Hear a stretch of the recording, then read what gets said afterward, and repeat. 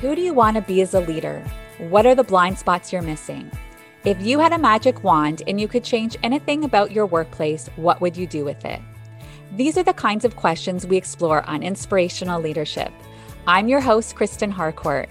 I'm a keynote speaker, emotional intelligence coach, and leadership trainer who partners with executives and emerging leaders who want to achieve extraordinary results for themselves and their organizations. You're in the right place if you're ready to cultivate the self-awareness to be the leader you were born to be. Let's go on this journey together.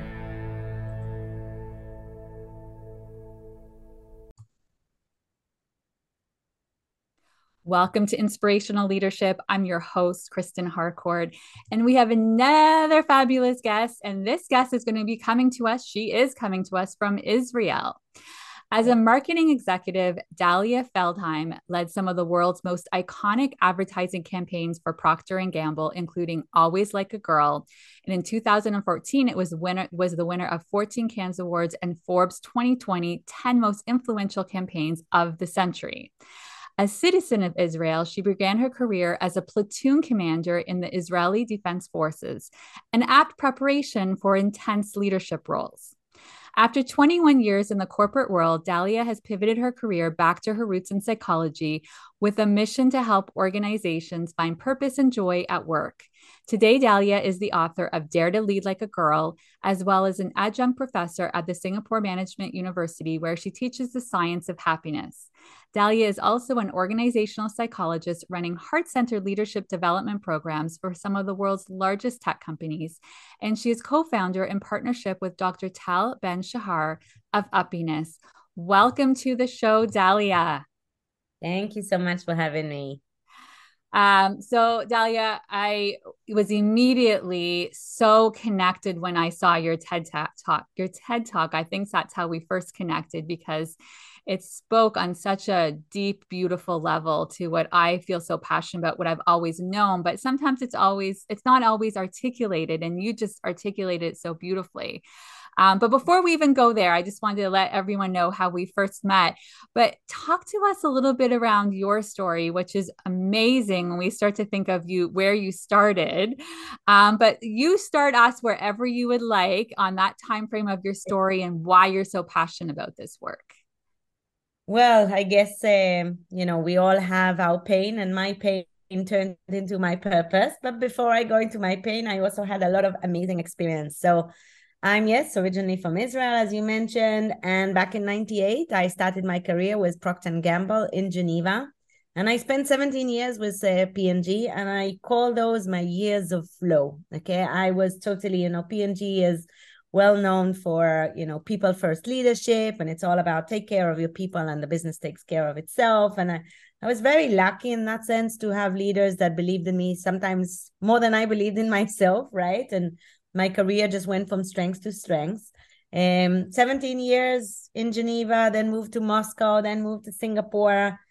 And back in 2015, organizational change led to the fact they wanted me back in Geneva. I was at that time in Singapore, and we decided to part as friends, P&G and I, great friends. And I decided to take a new role in a new company, another Fortune 500 company. And that's when I met the other extreme of a company that, is a great company, okay? And that's what's interesting. You can have a beautiful culture as a company, a great CEO, love the CMO, love the vision. They brought me in as, CMO Asia, in charge of 150 people. It seemed like a dream role. But a few months into the role, I realized I got a new boss, and I realized we couldn't be more different. And that started kind of a saga, if you like, of 3 years working in a toxic environment. So we can talk more about it in a bit, but that toxic environment is what led me to do what I'm doing today, which is actually working with companies to bring more of what I've seen work and less of what I've seen kind of, in the last 3 years. So that's kind Yeah. of in a nutshell.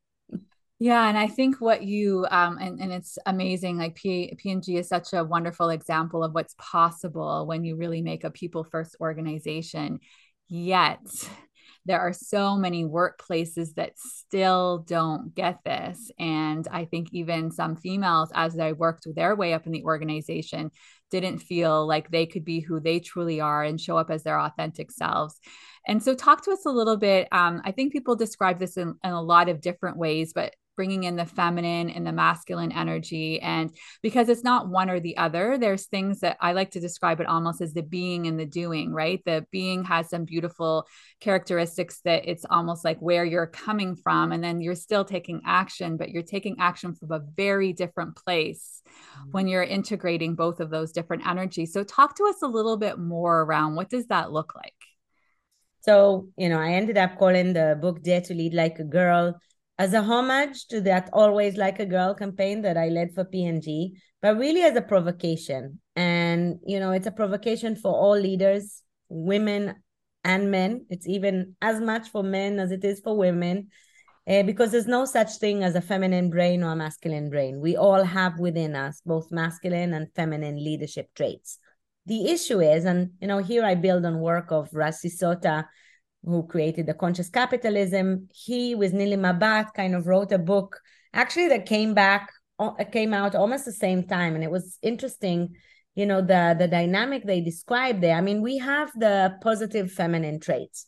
So these are traits that socialization associated them with being feminine. Okay. Things like gathering, right? Things like, the teamwork, the intuition, creativity. Okay, those are considered on those feminine scale. Then we have traits that, again, socialization considered masculine. Things like direction and logic. And those are as important. So a good leader needs to be rotating between those positive feminine and positive masculine traits. The issue is that the world has collapsed into what Raj Sisodia and Nilima Bhatt call the wounded masculine, where it's power over people versus power with people, right? And that's where my kind of book and thesis is all about, kind of shifting the pendulum to, so all leaders, men as well as women, can dare to lead more, from their feminine traits. And we're seeing, I mean, you touched on it. When I left that toxic environment, I actually took a couple of years to study. I did my master's in organizational psychology in INSEAD. I met Dr. Tal Ben Shahar, who became, my mentor. And with him, I studied positive psychology. And it was funny, when I studied positive psychology, I can tell you, literally, I realized that everything I intuitively believed about leadership was grounded in research. Okay. My toxic bully boss used to call me Miss Kumbaya. He found me too positive, too good with my people, etc. And I actually learned that being positive is great for business, except if you're a lawyer, but that's a side note. So anyway, I was studying for these, studying those 2 years. And I was really fascinated that,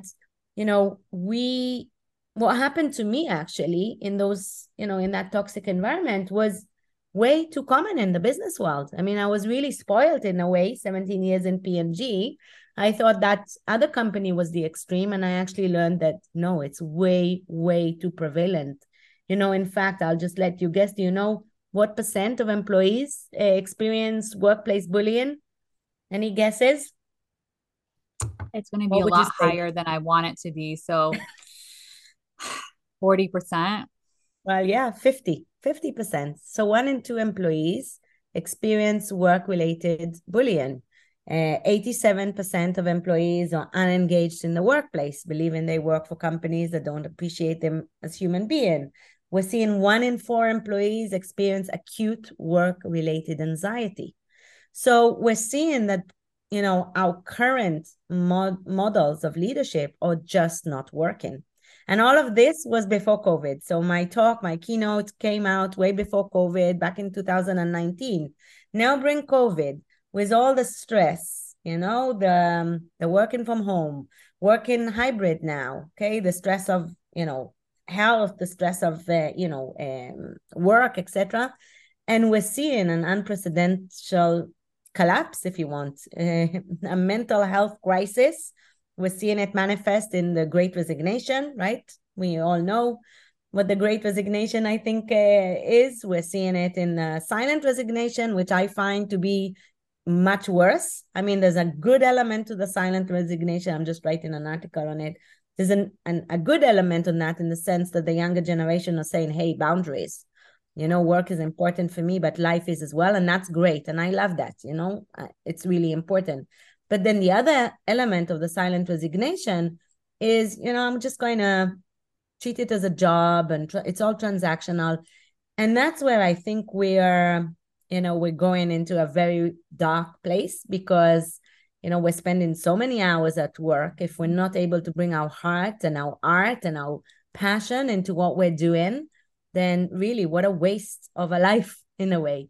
So for me, it's really about kind of realizing this reality. I think my thesis was important back in 2019, but today it's even critical. A leader that's not investing in the mental health wellness of their employees should ask themselves whether they're leading. And the good news, and that's, I'm a positive psychologist, so there's always a bright side. The bright side is, yes, this is, a crisis. It is costing us. It's actually $7 trillion.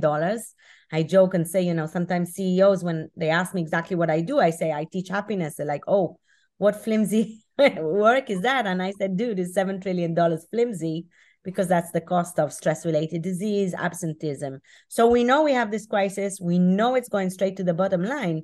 But the good news is that we know we can change it. We can teach ourselves and our employees to find resilience and joy. We can help them understand their strengths, link their strengths, their personal purpose to the company purpose. We know we can teach leaders to be more empathetic and more people-centered. So basically, that's what I do. I help companies, bring more purpose and joy to the workplace. And there's never been a more urgent time than today. It's so important, and like you said, and I'm also someone who always sees the glass half full, and always that optimism. But it isn't something. It's something that can be built. It's not that you have this set point, and it's just you can't build the muscle. We can all build the muscle, but it's like you said, it's imperative. It has to be a priority. It has to be something where organizations really take a step back and ask themselves, what does that look like? How do we support this kind of transformation? And I think, and I'm curious when you talk about the CEO, because I've heard this too. And I use different words to help them see and understand how important this is and bring in the science and the data because they're so numbers driven. Yet ultimately, if we can get them to drop down in their heart, we all want this. Like, take the numbers out of it, right? As humans, we all want to be able to connect to ourselves and connect to others. And I find it's creating an environment that's encouraging and helping each individual do that. But I think it also is important that all of those leaders that are on board with this work, they have to go through this work as well, right? They have to understand, what does this look like to be able to make these changes.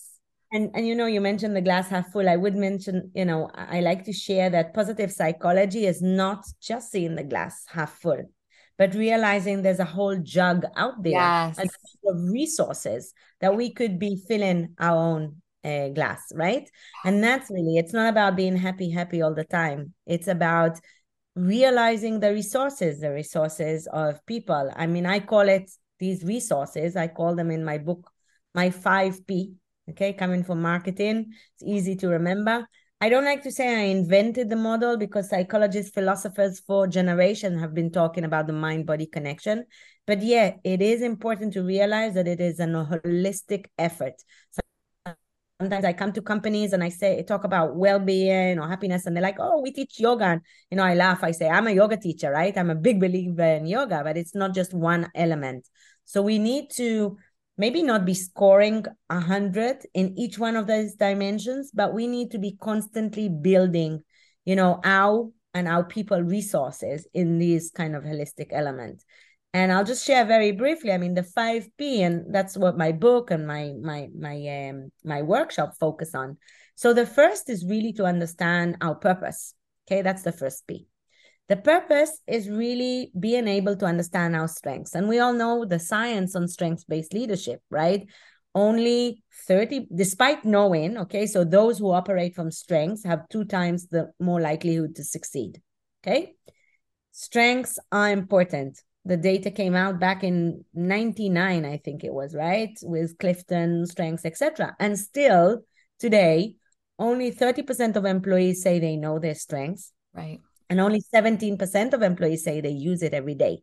What a waste of human potential, right? So the first thing, and that's probably my favorite workshop. I do a really robust Find Your Purpose workshop.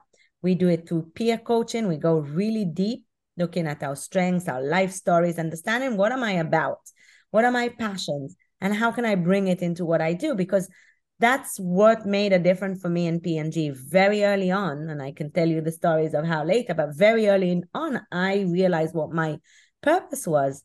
And I was able to live my purpose every single day. And so it didn't matter how many hours I was working because I was on fire. So this is what leaders don't. I mean, I just finished a workshop for Google.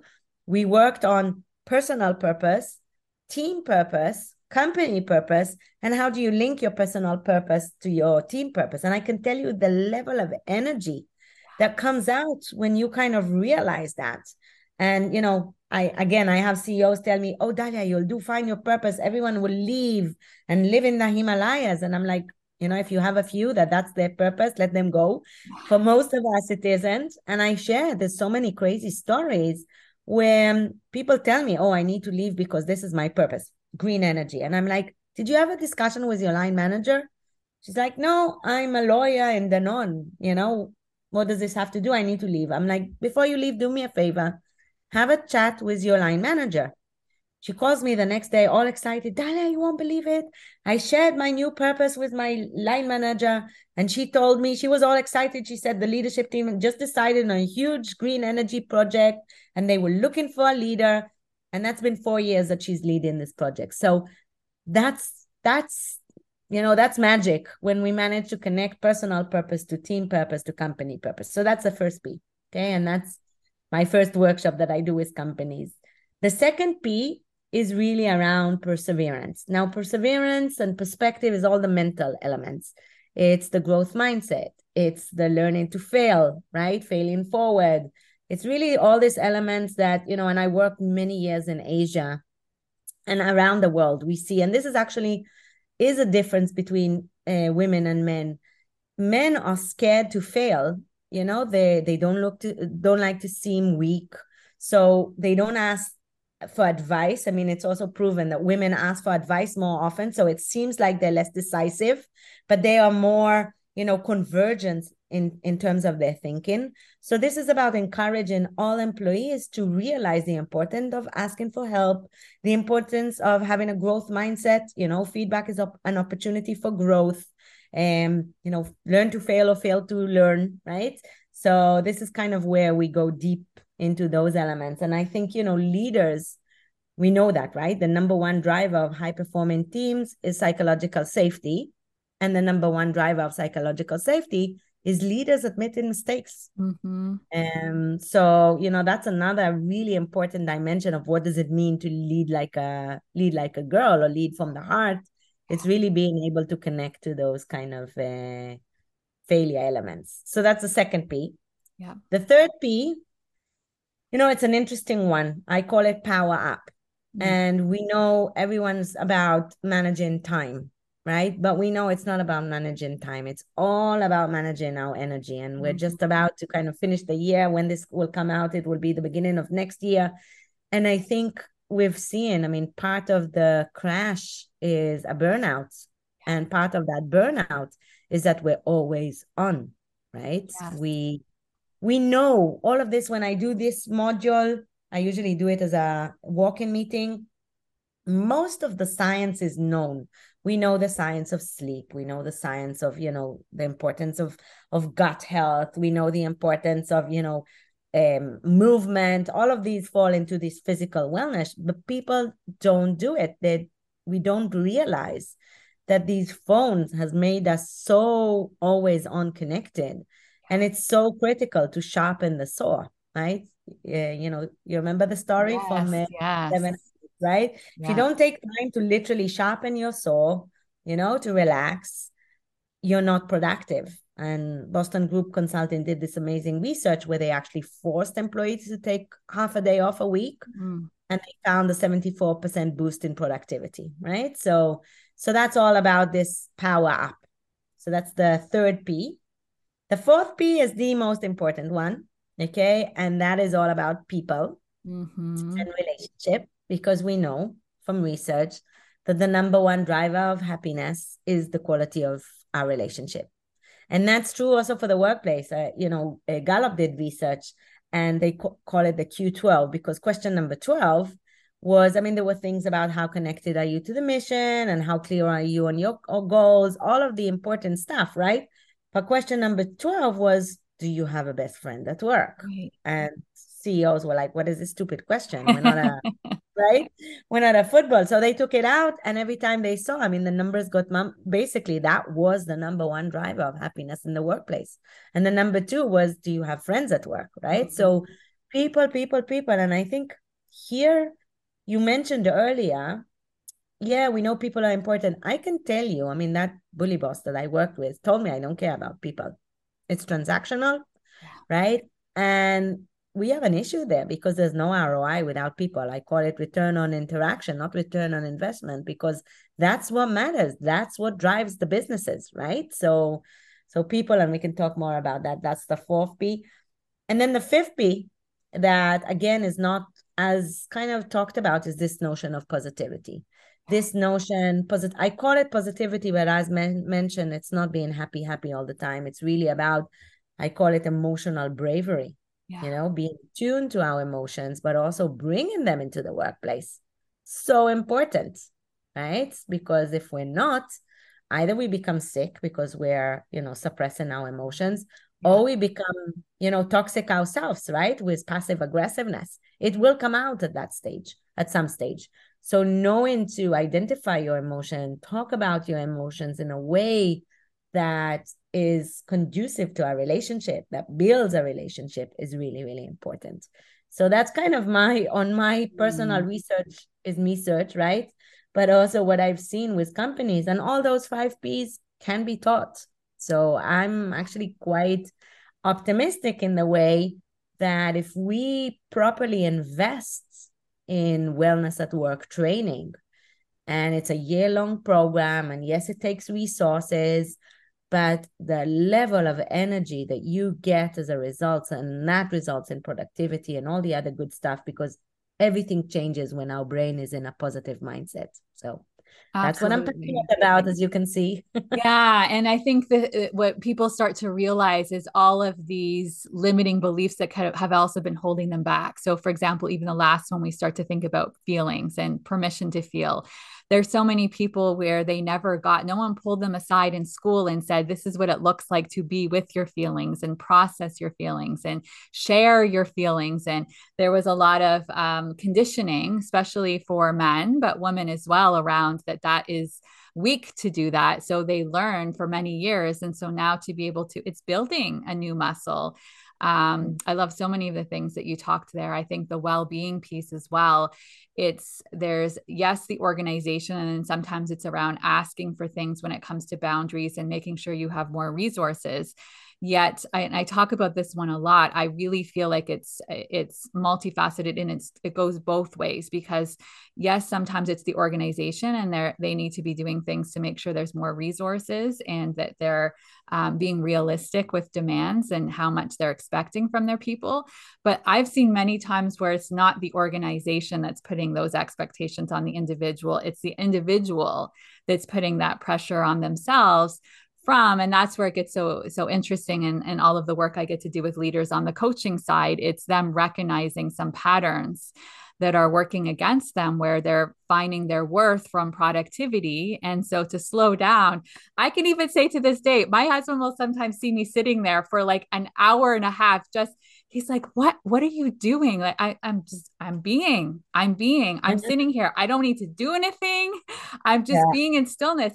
It is very triggering to him. Like, he sees that and then immediately he's like, I don't understand. Like, I can tell you, okay? So I'm a doer, okay? I used to be a competitive gymnast. I was always on the go. I'm also hyperactive. I just discovered. I always say, and everyone's like, what is the surprise in that, right? I was very focused because I did so much gymnastics. I was also very studious, etc. But I was always a doer. And it's only when I decided to pivot my career that I said, "Oh my God, I'm just on a constant buzz. I'm not able to think properly." And yet when I reflect back, all my best ideas, okay, I can track them down. I remember in Russia feeding my daughter at 4 a.m., right? When you're just sitting there kind of, in this 4 a.m. half asleep, Yeah. coming up with the idea, we called it at the time, Be the Star You Are, that later led to work we did in India, that later led to the Always Like a Girl. But this whole, our brains do not operate in an always on environment. We need to have that downtime. We need to be able to say, nature, just go out. You're looking for productivity. That's how you gain productivity. You don't gain it by constantly, hatching that old saw without taking the time. So I think these are elements that are so important. And yeah, I do agree. Often it's us. And, even during the COVID and even when we're working from home, what's limiting us now? Right? We can, take a call while walking. I'm a huge fan of walking meetings, right?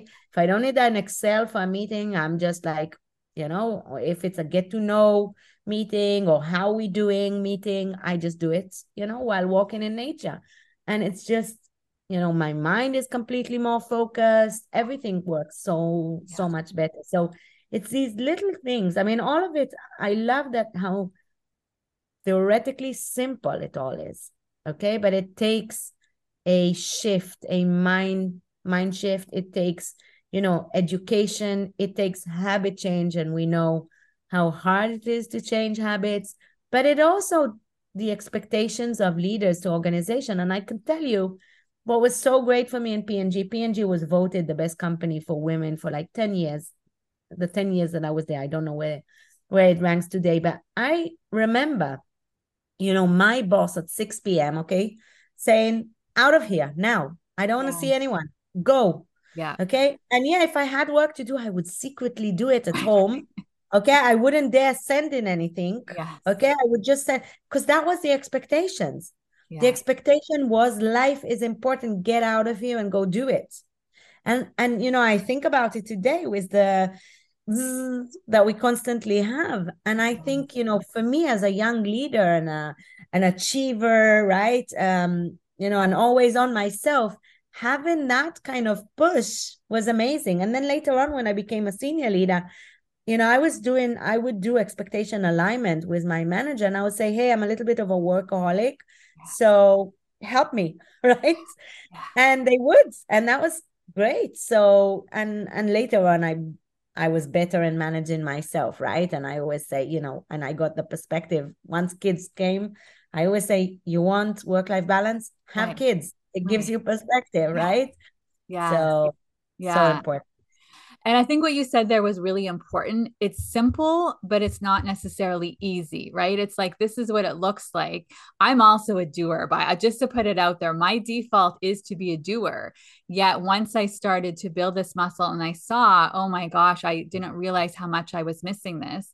And then Yeah. also sometimes people are also keeping themselves busy because when they slow down, then all of a sudden they have to reflect on things. They have to ask themselves questions. They have to be accountable to themselves. And they're uncomfortable with doing that. So the sometimes the busyness can be a protective layer, just like we have different forms of numbing, right? It's not numbing's not just shopping, therapy, or drinking or whatever it may be. Sometimes it's working, right? Because it's but I think it's recognizing why it's so valuable to do this. And I love what you were talking about with P&G there, because I think it goes to the how important it is that you can't just say, "Oh no, we really believe in work-life integration in our company." Your behaviors and the modeling really has to support that that's true.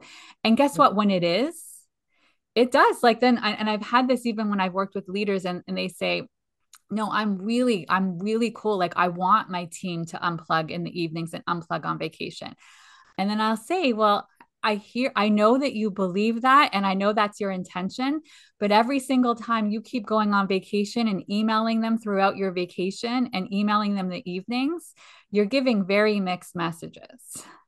I remember the CEO for P&G, okay, John Pepper. He actually wrote a record on the book. I reached out to him. He was so touched.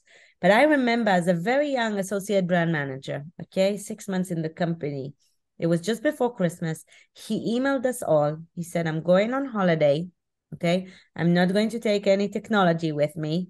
I'm only taking my books and I won't be reachable, but I have an amazing team that I trust to, solve any challenges. And I wish you all. And then at the bottom, he said, and if the CEO can do it, so can you. Go sharpen your saw. And that's stuck in my brain so much. If the CEO can, right, so can you. And even more, if you're a leader, you have such a responsibility. Okay, such a responsibility in role modeling that behavior. So I think that's really important. People are watching you. So do whatever you need. Leave the office. That's why I said I would leave the office secretly. I would write something, send it only the next morning, right? If I needed to offload it off my brain. But, that's kind of, I think, really, really important for us. Yeah. And there is, like you said, there are tools and techniques you can do that. So you can still be getting it ready so that the next day, because you might have all day meetings, and that could be a whole other podcast on how many times we're having meetings when we don't need to have meetings, and why being in meetings for the whole day and then trying to be able to do your job and be able to do all the action items from those meetings. It's that's cultural as well. I'll tell you, that's why I love the working from home. Honestly, when I became a young mom and moved to Moscow, Moscow was horrible with commute. Sometimes in winter, it was like 3 hours one way. So I remember I went to my boss, okay, Daniela Riccardi, a woman, and I told her, listen, I would love if I could have one day working from home. And that was so not common at the time. And her answer was, Dalia, I don't care if you work from the moon as long as the work is done. And she said, well, I actually would love if you would, test it for us and write about your experience. Right. And I wrote a whole art. And I remember I was so grateful that those days were the most productive I ever had. Why? My team, I wasn't there, so they solved problems, better, right? Because I wasn't just across to ask everything. And I had this reflection time. That was my reading day. That was my external inspiration day. And yes, I was from home. So when my kids came home at 3, I would take my lunch break there. I put it on, hey, I'm going for my lunch break. So people would know. And that was amazing. And then they went back for their break, or I had a nanny taking care of them, because that's really important if you're working from home, especially with young kids. But that I loved it. And I actually ended up working from home 15 years every Friday. And that was my number one coping strategy as a working parent. So I'm super happy about this trend coming back, but it's so important that we use it, smartly. That from a leader perspective, we trust our employees. Yes. And especially from an employee perspective, we're really adamant about letting know where we are. And yes, if I want to do yoga midday, that's okay. I have an hour usually to take a break. That's my lunch break. That's my choice. But I let people know. Yeah. So I think that's, I'm hoping that will help people kind of get into this being and relaxing a little bit, and the importance of reflection, because reflection is really important for leadership. 100%. I talk about that one all the time. I think if you're going 24/7 too, and you don't build in that time for the reflection, it's not going to happen, because there's so many other things that can pull your attention. So Dalia, I would love there's going to be people listening to this podcast, and I'd love for you to give them some thoughts from both sides. So an individual is hearing this and they're saying, okay, I want to be able to dare to lead more like a girl. I want to dare to lead like that. And like we talked about, this is for men and women, around really embracing the 5 Ps that you talked about. What are some steps that they could take from after this, hearing this conversation? And then let's also talk about, from an organization's perspective, what steps can they take? So that's kind of my little cheat sheet. I'll give you a few from each one of those P's. I mean, each one is usually a 2.5 hour workshop, but just a few that I think are the most critical. So the first really, sorry, just a second. So the first is your strength. If you're in those 70% that don't know your strengths, there's so many tools out there. There's a Clifton Strength Finder, there's a free VIA Strengths, there's asking your management, there's asking your best friends. Make sure you understand what your strengths are, and then ask yourself, when do I bring my strengths to work? In what way can I bring my strengths? Literally create a project list around your strengths. And when you're having your next meeting with your line manager, make sure, right? Because our brain is wired for negativity. So we have a tendency to focus on, what do I need to improve? And fixing a weakness is just avoiding failure. It's our strengths that make us fly, right? So I really want to encourage people, whether you're a leader or an employee, spend at least 50% of your next, January is where we do goal setting and planning. Spend 50%. These are my strengths. These are some projects that I would love to do that better bring my strengths to work. So that would be, and, Sandra Lubermirsky did research on all the PPIs, positive psychology intervention, that I will share. They were all proven to reduce anxiety. Strengths is probably one of the most important ones. So that would be the first one that I would recommend. When we talk about perseverance, I highly recommend reading the book Mindset, thinking about growth mindset, really understand, embracing failure. And I know it's easier said than done. But my tip here, okay, and I love to leave you with a metaphor against this tip, is I call it go behind the waterfall. Too often, we're in the waterfall with our emotion. We get feedback. We have an amygdala hijack, okay? And we're, in stress, someone's killing us, right? Our brain takes a psychological risk as the same as a bear is about to attack us. So we're in the waterfall. We're not really listening to the feedback. We're just obsessed with our emotions around it. Walking behind the waterfall, okay, is really, this is still happening. I have anger, I have frustration, I feel it's unfair, but I'm observing it from the outside. And just by practicing that little, I'm also very emotional, right? I carry my heart on my sleeve. And when I feel I'm taking things personally, I'm like, ooh, go behind the waterfall. Try and listen to what's being said and not the how. Remember, and perspective is all about that. The whole 3E theory, okay, of, cognitive behavioral therapy. 3E says there's an event and there's an emotion, okay? We think we're reacting emotionally to the event. In reality, there's something in the middle called evaluation. That's the middle E. We're not reacting to the event. We are reacting to our evaluation of that event. So when you're triggered, ask yourself, is my evaluation correct? Maybe it has nothing to do with me and my boss is in a bad mood, so I'll let him be, okay? So really, these things, step behind the waterfall, adopt the growth mindset, meaning, how can I learn from what is being said without taking in the how it's being said, okay? So that would be my second tip. The third, really for power up, and we spoke about it, take the time. I would suggest at least one walk-in meeting a day, okay? Or at least an hour. We know sitting is the new smoking. There's so much research about it.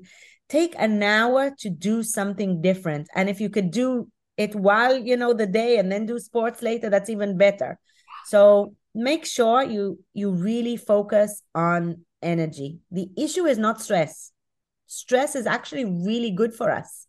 And I keep on telling my kids before exams, stress makes you focus, improves your cognition. It's amazing, stress. I remember before speaking on TED, I was all shaking. And then I went on and I was like sharp and focused. I was shocked how focused I was, right? So stress is good for us. Remember that. The issue is the lack of recovery, this always on element.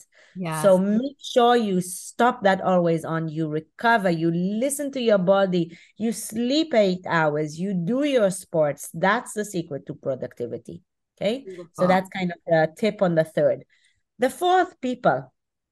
Okay. And this is so critical. Make a list of the 5 people at work that lift your mood. Okay. Make sure you connect with them. Okay. Without an agenda, at least once a week. Take them out to coffee, right? Get to know them. In general, connect with everyone on your team without an agenda. It's called the building the emotional bank account, right? Where you get to know the people around you as human being. It is so amazing. We are human being. We need these relationships. So spend time on that. That would be kind of my fourth. And of course, the important people in your life, right? Because no one on their deathbed said, oh, I'm sorry, I didn't spend more time in the office. So really, make a date. A date. I do a date with my husband. I do a date with each one of my kids for one-on-one time. And of course, we have dates with parents, dates. So make yourself, if you're a task-oriented person, like we all have become, put it in your schedule. Okay. These 5 important peoples on my life and when I'm going to spend time with them, etc. So that's the people. And then on the positivity, and this is all the emotional kind of element, we talked about the going behind the waterfall. That's also about emotional regulation. But one that I'm really passionate about, emotional regulation is about giving ourselves the permission to be human. Okay. So if you're in a bad mood, take some space. Say, I'm sorry you triggered me. Can we continue tomorrow? And then make sure you step back. I call it center. Okay. So claim your emotion. Oh, I have this emotion. Okay. That means you're triggered. It's good. Understand why you're triggered. It means it's important for you. The N stands for name the emotion. We all know our amygdala and our frontal cortex operate as a seesaw. When one is aroused, the other one is depressed. Naming actually forces the frontal cortex to be active, relaxing, the amygdala where our emotions are stored. And we know it as parents, right? When we say to our kids, oh, I understand you're frustrated, suddenly the kids is like, oh, I'm frustrated, calms down. So in that sense, name your emotion, tame your emotion. That's kind of taking the poison out. That's going behind the waterfall. Okay. Reframe, understand, put yourself in the other's shoes. What is going on here? Okay. What is being said is right. Okay. And only then act versus react. So that's kind of the element. And when we choose to kind of deal with our emotions, I mean, there's this whole theory of upward spiral of positivity. Okay. So if we're in a downward spiral, accepting our emotions are key. Okay. Sometimes the only way out is through. So sitting through them. But then how can we insert more positive emotion? And it's not forced. It's not, this toxic positivity. It's really asking myself, in this madness and sadness, what am I grateful for? What is still working in my life? Hope. Will it matter in a year? How can I deal with it? And I'll just share 2 notions. One is gratitude. So you remember I shared research from Sonia talks about strength. The other really important one is the notion of gratitude. I have on the mirror, and this is a tip I got years ago, and I recommend everyone on my team. Everyone I speak to, I have a little sticker that just says gratitude on the mirror. Yeah. You're supposed to spend 3 minutes brushing your teeth. Yeah. That's the time I spend thinking about, what am I grateful? What worked yesterday? Right? And then I actually share that gratitude. Who am I grateful for? Let me share a SMS saying thank you. So my morning starts with someone getting, oh, thank you so much for doing that yesterday. Right? Just think about, your day starting with the blast and their day starting with the blast. And, it creates such an amazing feeling. So that's the gratitude is one. And the second, and I'll leave us with that, is a notion that we all have pain. Surprise. We all have fears. Okay. The beautiful notion is post-traumatic growth. Everyone heard of post-traumatic stress disorder? When I worked 3 years with a bully boss, I had post-traumatic stress disorder. Yeah. It took me a year to realize that. Okay. And I decided to study it. And I spent a lot of time with myself. And I came across this concept of post-traumatic growth. how do you grow? It's not about resilience. It's not about coming back to where you are before, but actually you can grow from your darkest moments. And that's what I chose to do, to turn my pain into purpose, right? And to come back into companies and work with them on understanding what creates pain in the organization and how can we bring about more of that purpose, optimism, joy. So those were just a few of my tips. Amazing, amazing. And so helpful, everything that you shared there, Dalia. And as we start to leave and end today's session, if you were going to leave some words of advice for an organization, what would be those words of advice that you would like to leave for them? Yeah, invest in well-being in all aspects. Don't outsource soul. I think that's a really important one. I hear too many CEOs say, "Oh, I'm not good with people. That's why I have an HR manager." We know that people want their managers to care for them, not someone in HR. Okay, so don't outsource soul, meaning you need to teach each of your employees, to be a good people manager. And I want to finish with this because it's really fascinating for me, because I reflect back in P&G. What, I didn't have assholes in P&G? Yeah, there were, but the culture was so. And then I realized we have a talent review like any other company, but in the talent review, you would get 2 scores: one on building the business, okay, meeting your OKR, KPIs, etc., and one on building the organization. How good are you as a coach, and that score you receive from your people, because the only person that can determine if you're a good leader is your people. Okay. And if you weren't top rated in both elements, you would not get promoted. Yeah. It's as simple as that. Yes. And that's kind of what I'm saying. It's so simple. Organization, put it as a priority to the companies, because this is your ROI. There is no ROI without people. Love, that's a perfect place to end it. I talk all the time about, even for Summit's values, having it so that they're bonus at the end, to also make sure not just around business outcomes, but you're living and breathing the values, which is exactly what you're saying by getting the feedback. Thank you so much, Dalia. So much wisdom. Where can people learn more about you, and what do you have going on for you as you go into 2023? What's on your plate? So I just launched the book in June. It's been really exciting. So I'm actually getting a lot of CEOs. I mean, it's crazy. I'm getting a lot of women call me, a lot of men. I got a guy call me to say, "Hey, I watched your TED Talk. I read your book. I realized I'm an asshole. What do I do?" So, and a lot of them are actually buying the book as a Women's Day, as Christmas gift. So I love it. I think I put my heart and soul into the book.